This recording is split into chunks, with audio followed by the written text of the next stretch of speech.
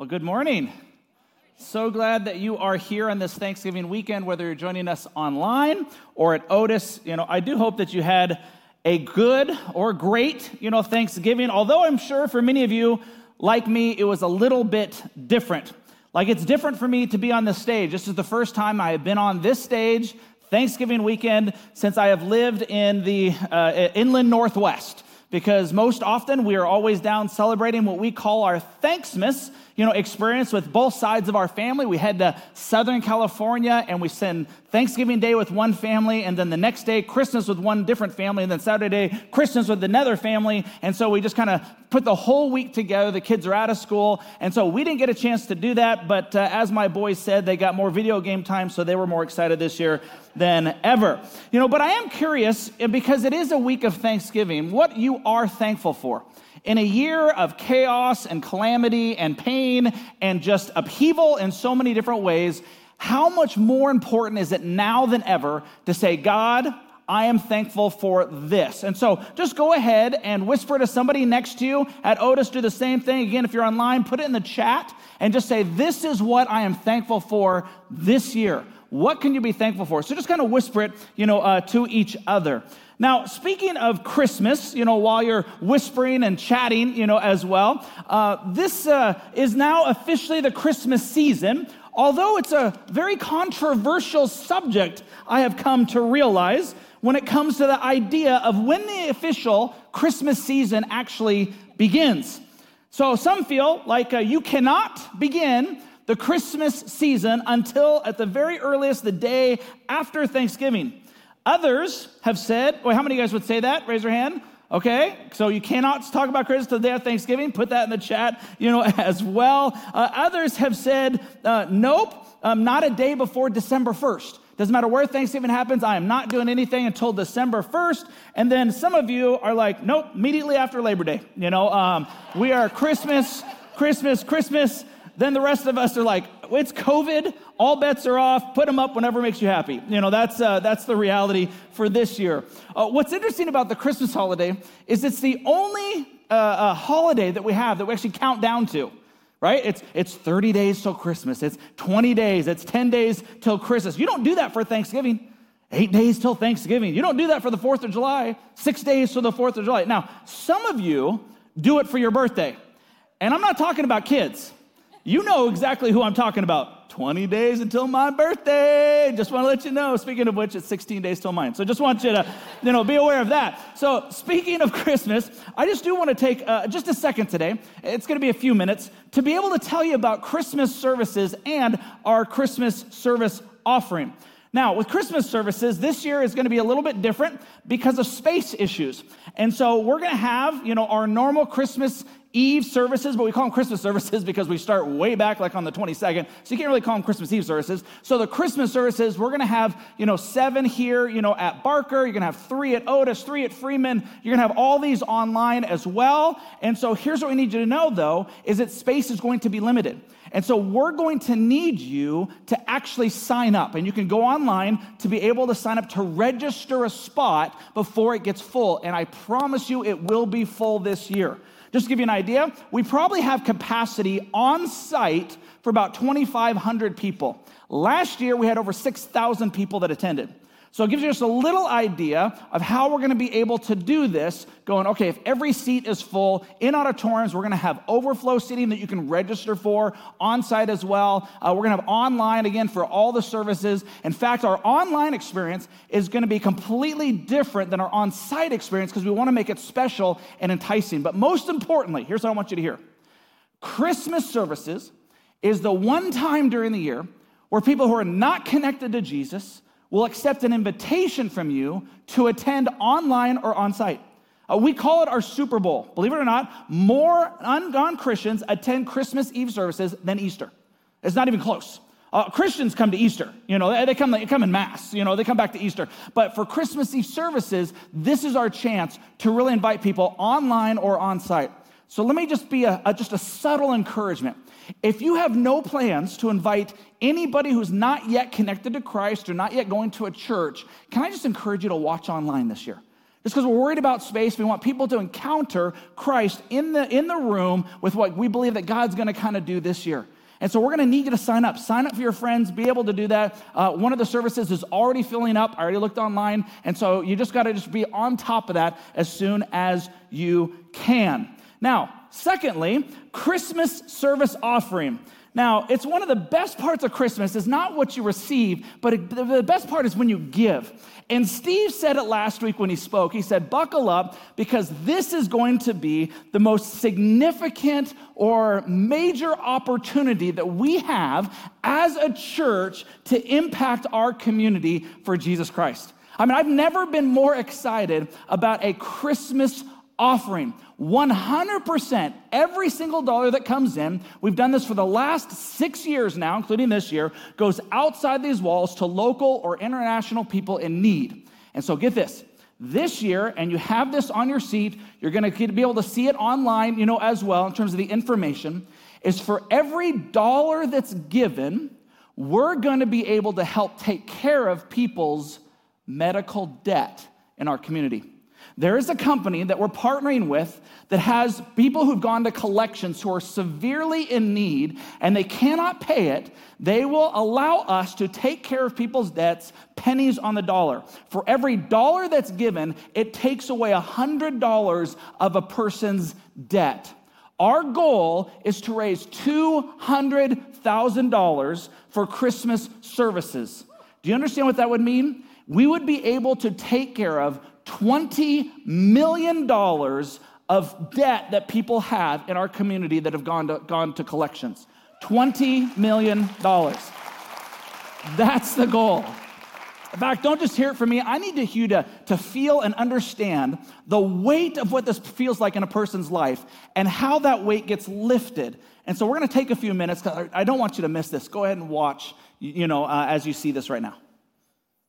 Every year here at Valley Real Life, we have the tradition of taking a Christmas Eve offering, or Joy to the World offering, where 100% of it goes to a need outside the walls of this church. And we're partnering with RIP Medical Debt to alleviate thousands and millions of dollars of debt. Check this out. For every dollar you give, it's going to pay off $100 of medical debt. And you multiply that by what we are going to do as a church. Our goal is to raise $200,000 to pay off $20 million of medical debt for families in this region. On Christmas Eve and leading up to Christmas online, you can give to this, which is going to be the biggest give in the history of Valley Real Life Church.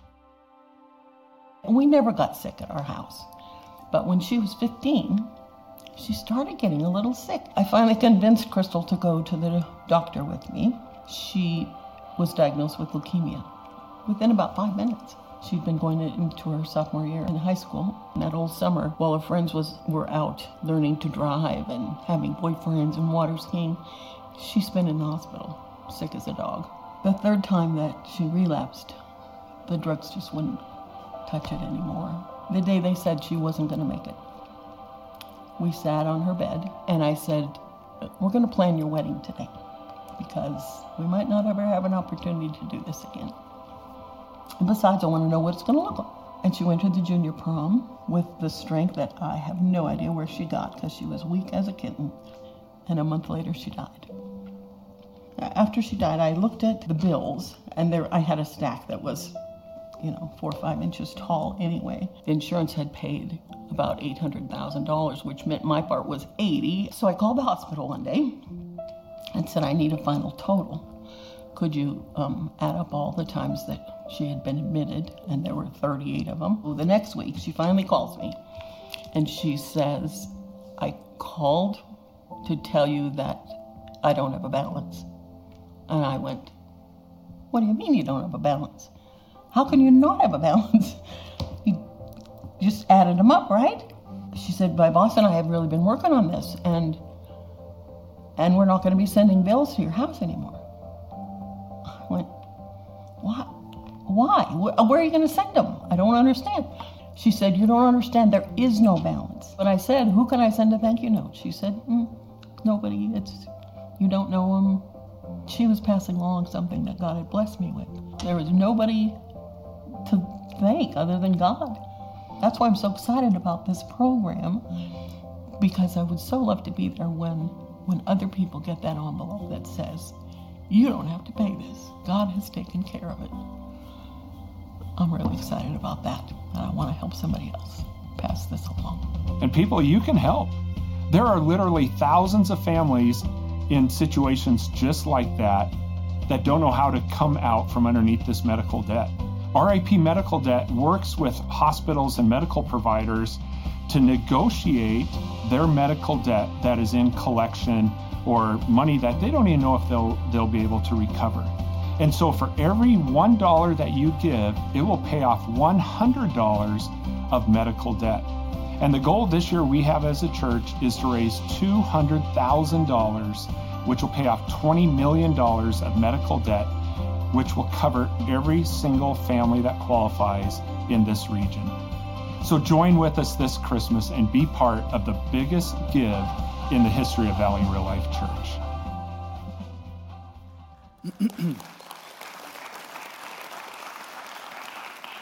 Now that's worth giving to. That's worth helping, especially, this year. One side note, let me be clear, because I know I'm going to get, me or Steve, or might get emails saying, can you take care of my medical debt? Unfortunately, no. Again, it's only for those who have gone to collections, who have gone to that severe level that we're coming alongside to be able to help in this time of need. Now, again, if you're struggling, we want to help you. We want to try to come alongside. But if you're thinking about this, I just want to make sure that's clear, along those lines. But in the midst of 2020, we have a chance to experience maybe the most meaningful Christmas in our lives as we impact others for eternity. Why don't we pray as we go into now our time and our message. God, thank you so much for just the opportunity that you've given us. Father, in a season where there's a tendency to kind of shrink back and to hold back, Father, we want to be your church and to move forward in great confidence. May you continue to put on our hearts what that means this Christmas season. And Father, those who are going to be helped, may they know they're being helped by you through us. It's in Jesus' name we pray. Amen. As we kick off this series now, he will be called, what's in a name? Names are part of the birthing process. In fact, you talk to any, couple who's having a child, it's one of the most stressful things as well. What are we going to call him? What are we going to call her? What's their name? And you don't want to mess up. Because you know what it's like to get made fun of when you were as a kid, because you're like, oh, why did my parents name me that? And, some parents don't think. They don't think about the ramifications of what their child may experience. Like one family recently named their daughter Cash Money. Cash Money. That would be a pretty painful one to live under. And even though I love him, Russell Wilson, football player, he named his child Win. Win Wilson. I mean, just imagine when that kid doesn't. What a painful experience, that is going to be. Another family whose last name was Wright named their daughter Eileen. Eileen Wright was her name. Or how about the Price family, who literally named their daughter Lois. Lois Price. The Lois Price right here. One gal, named Helen, said she married a guy whose last name was Back. Helen Back. She said that was true after about 10 years. Helen Back. Okay, so names are important. Names are important. You got to think through these things when you're actually going to name a child. But what you're known for is far more important than your name. What you're known for. I mean, your name is one thing, but what you're known for is something entirely different. In fact, that's why even God would come to certain people and they had a name, but he would change their name for what they would be known for the significance that God would lead them or give them in their lives. Abram, whose name means high father, was changed to Abraham, which means father of many nations. Simon means God has heard, to Peter, which means rock. Naomi means beautiful, but in her experience, she changed her name to Mara, which means bitter. Now, in our culture, we don't change names as much, but we do give labels or descriptions like that person is high integrity, or oh my gosh, that person, is great and they're generous. And so there are these labels and these nicknames that are given to people. And here's why this is important. as we come upon Christmas, Jesus, which means Savior, was given a lot of other names and titles that accurately describe who he is. And in Isaiah chapter 9, verse 6 is the premise of our series. And it says, "For a child is born to us, a son is given to us. The government will rest on his shoulders," which is a sermon in and of itself. "And he will be called," notice what he will be called, even though his name's Jesus, he will be called Wonderful Counselor, Mighty God, Everlasting Father, and Prince of Peace. So we're going to take the next 3 or 4 weeks and unpack what does each one of those mean as it pertains to Jesus, and how does that impact our lives in this season and beyond. So we're going to start with Wonderful Counselor. Now that is a Hebrew word that's pronounced Pele Loez. Now, obviously, Pele means good soccer player, which is what Jesus obviously was. Now, it literally means in the Hebrew, pastor jokes, I'm sorry, they're bad, beyond understanding. That's what it means. It means beyond understanding. The best word we can come up with is wonderful, but it's beyond that. It's too wonderful for words. It'd probably be the best way to describe it. Loez is translated as counselor, which, as you know, means advice or consult or to guide. But here's the key. To guide or to counsel from a position of authority. That's what that means, from a position of authority. Don't think of counselor just like the friends that you call late at night and be like, "Hey, I'm going through this time, and, oh yeah, I bet that hurts, that stinks, well, I don't like her too." Those kinds of counseling opportunities. What you're talking about is almost the best way to put it is like when we go to a professional counselor, where we're going to someone who has authority that we're looking for guidance and advice to impact our lives, not just come alongside us in just some trivial things that are going on in our lives. In fact, I asked our counselors, our professional counselors on staff, what is the purpose of counseling? They said it's to come alongside one who is suffering, who is going through something they can't manage by themselves, to encourage, to help retool as Jesus, they says, does actually his work in their lives. Here's the reality. I have visited professional counselors many different times, and many of you have done the same as well. And I know that usually when I go is when I'm stuck. All right, when I don't know how to solve this on my own. I don't know how to navigate or get through this hurt or issue or obstacle that I'm facing emotionally, spiritually, or mentally. All of us right now are going through stuff. I think that's an obvious statement for this year. All of us could use a wonderful counselor.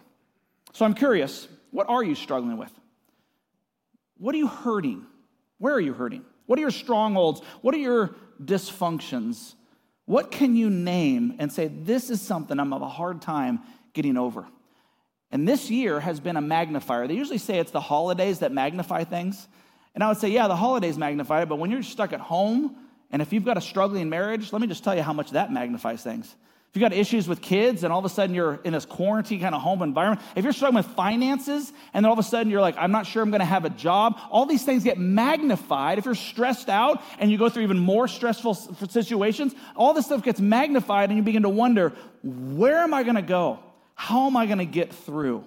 And so I just want to get very practical, knowing that Jesus is called our wonderful counselor. How do we receive help and healing from him? How do we receive the guidance as he's the authority figure in our lives?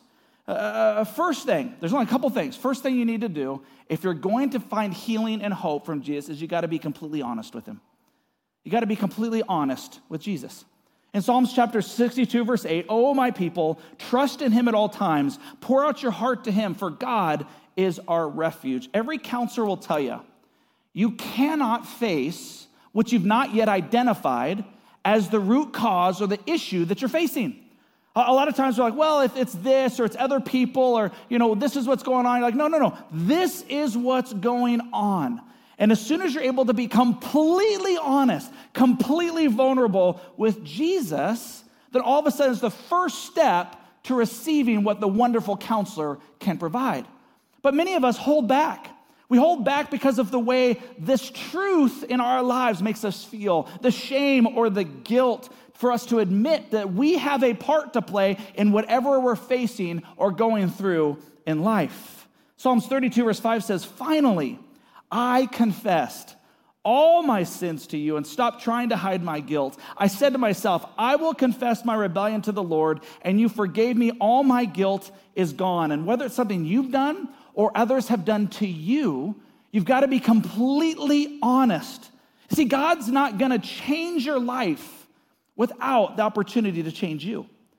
He's not going to be able to do it. We have to be honest. And there's a fear in trying to be honest. When the full extent of our problems is revealed, what if God or what if other people, in fact, if I begin to share, what if they walk away? What if they look less on me? And God's not going to do that because the presence of our wonderful counselor doesn't leave us. He doesn't forsake us. In fact, there's a story in John 4 where this woman was really messed up. She had messed up her life any which way and had a string of broken marriages, was in the midst of an adulterous relation at the time and was deeply, deeply unhappy.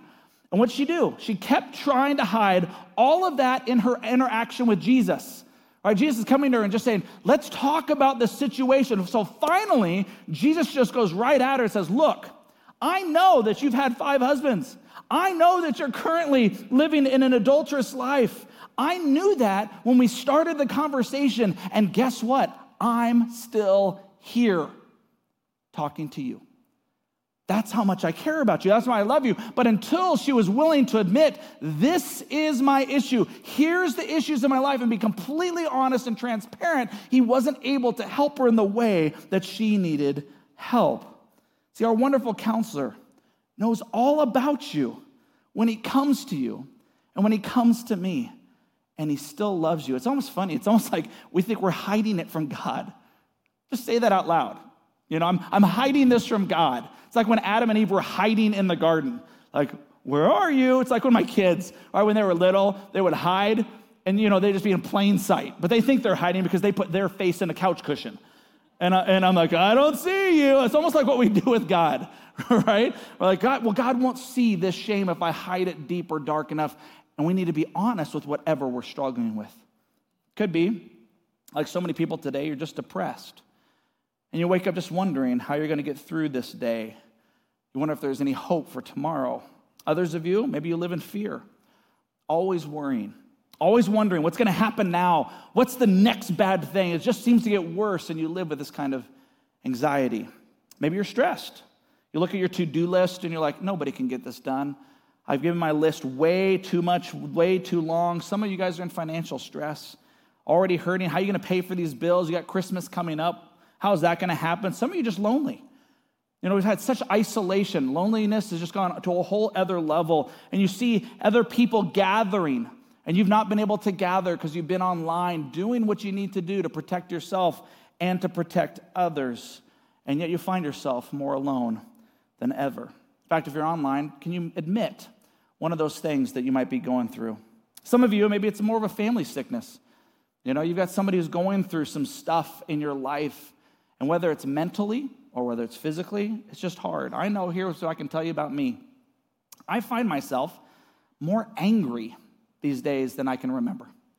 It's the little things. I mean, it's been building up over and over. I'm angry at others and their reactions to things. I'm angry at myself for how I'm reacting to others' reactions to things. I'm angry at decisions that people are making that are creating divisions. I just find myself, as I told my wife yesterday, I find myself just at the brink of being angry all the time. I'm trying to admit and trying to work through that during this season. See, we're all struggling at different points in our lives right now. Can you acknowledge yours before our wonderful counselor?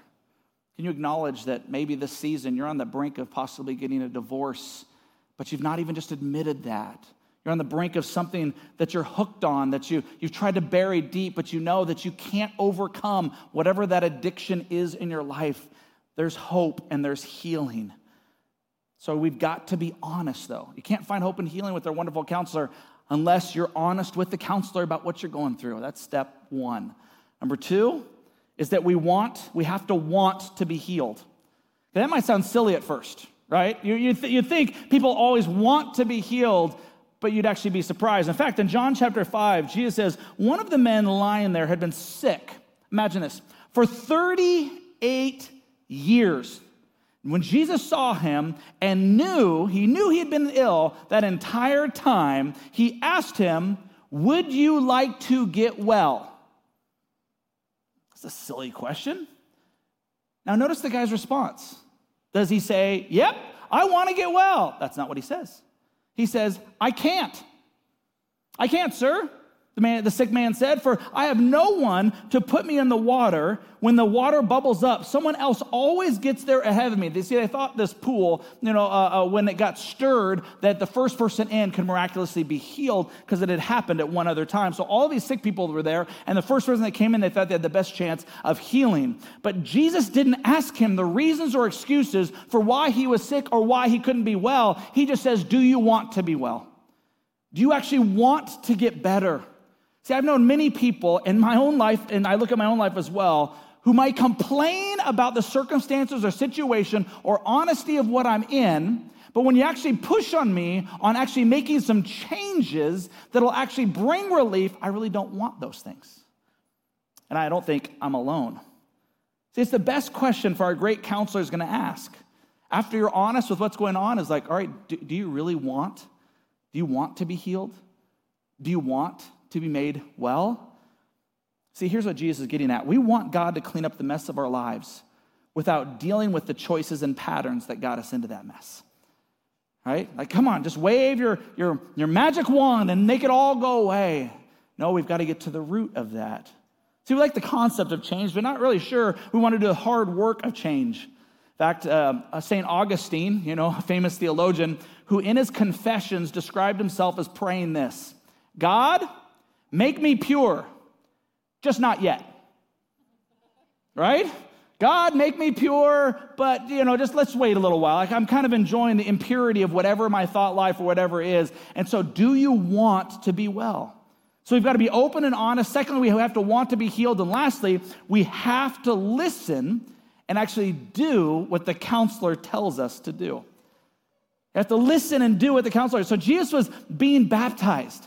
And this is what happened in Mark chapters 9, verse 7. Then a cloud overshadowed them, and the voice from the cloud said, "This is my dearly son. Listen to him." Ever have a child or friend come to you, and you listen to them, then you give them some great, life-changing advice, but they don't even consider following it? Like, thanks for your time. John 10, verse 27, Jesus says, "My sheep listen to my voice. I know them, and they follow me." They follow me. See, Jesus had an instance where a guy comes to him wanting to be made right, says, "Here's where I'm at, God. Here's where I'm at, Jesus. What do I need to do?" And look at Mark chapter 10, verse 20. "Teacher," the man replied, "I've obeyed all these commandments since I was so young." Looking at the man, Jesus felt genuine love for him. I want you to notice that our wonderful counselor, genuinely, he loves him. This is his purpose. "There is still one thing you haven't done," he told him. "Go and sell all your possessions and give the money to the poor, and you will have treasure in heaven. Then come, follow me." The man went away sad because he had great wealth. Now, Jesus is not asking everybody to give everything that they have. This was the thing this guy needed that he had put above God in his life. And he says, all right, you want to be made well? You want to have a right relationship with God? I've heard you. You've been honest. I'm going to give you some advice. Now you're going to actually have to do what I'm going to tell you to do. And why am I asking you to do it? Because I genuinely love you. Just like a parent genuinely loves a child. And oftentimes the child resists what the parent has to say. See, as we read the New Testament, one of the things that stands out is how often Jesus asks people to do some crazy things. You notice that? Once in healing a blind man, he spits on the ground, makes this mud pie and slaps it on the guy's eyes and then says, "Go wash it and you're going to be made well." Why didn't he just snap his fingers? Why didn't he just say, "You're well"? Sometimes he did that. But in a moment, we have to decide, do we really trust Jesus?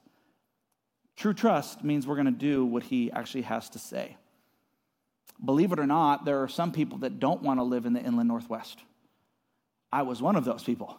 I grew up in Seattle. I don't want to ever go back to Seattle again. I just want to make that true. But coming up this area, we had been living in California and Southern California, Northern California, which we love, Northern California, and Arizona. And God called us to Post Falls, Idaho.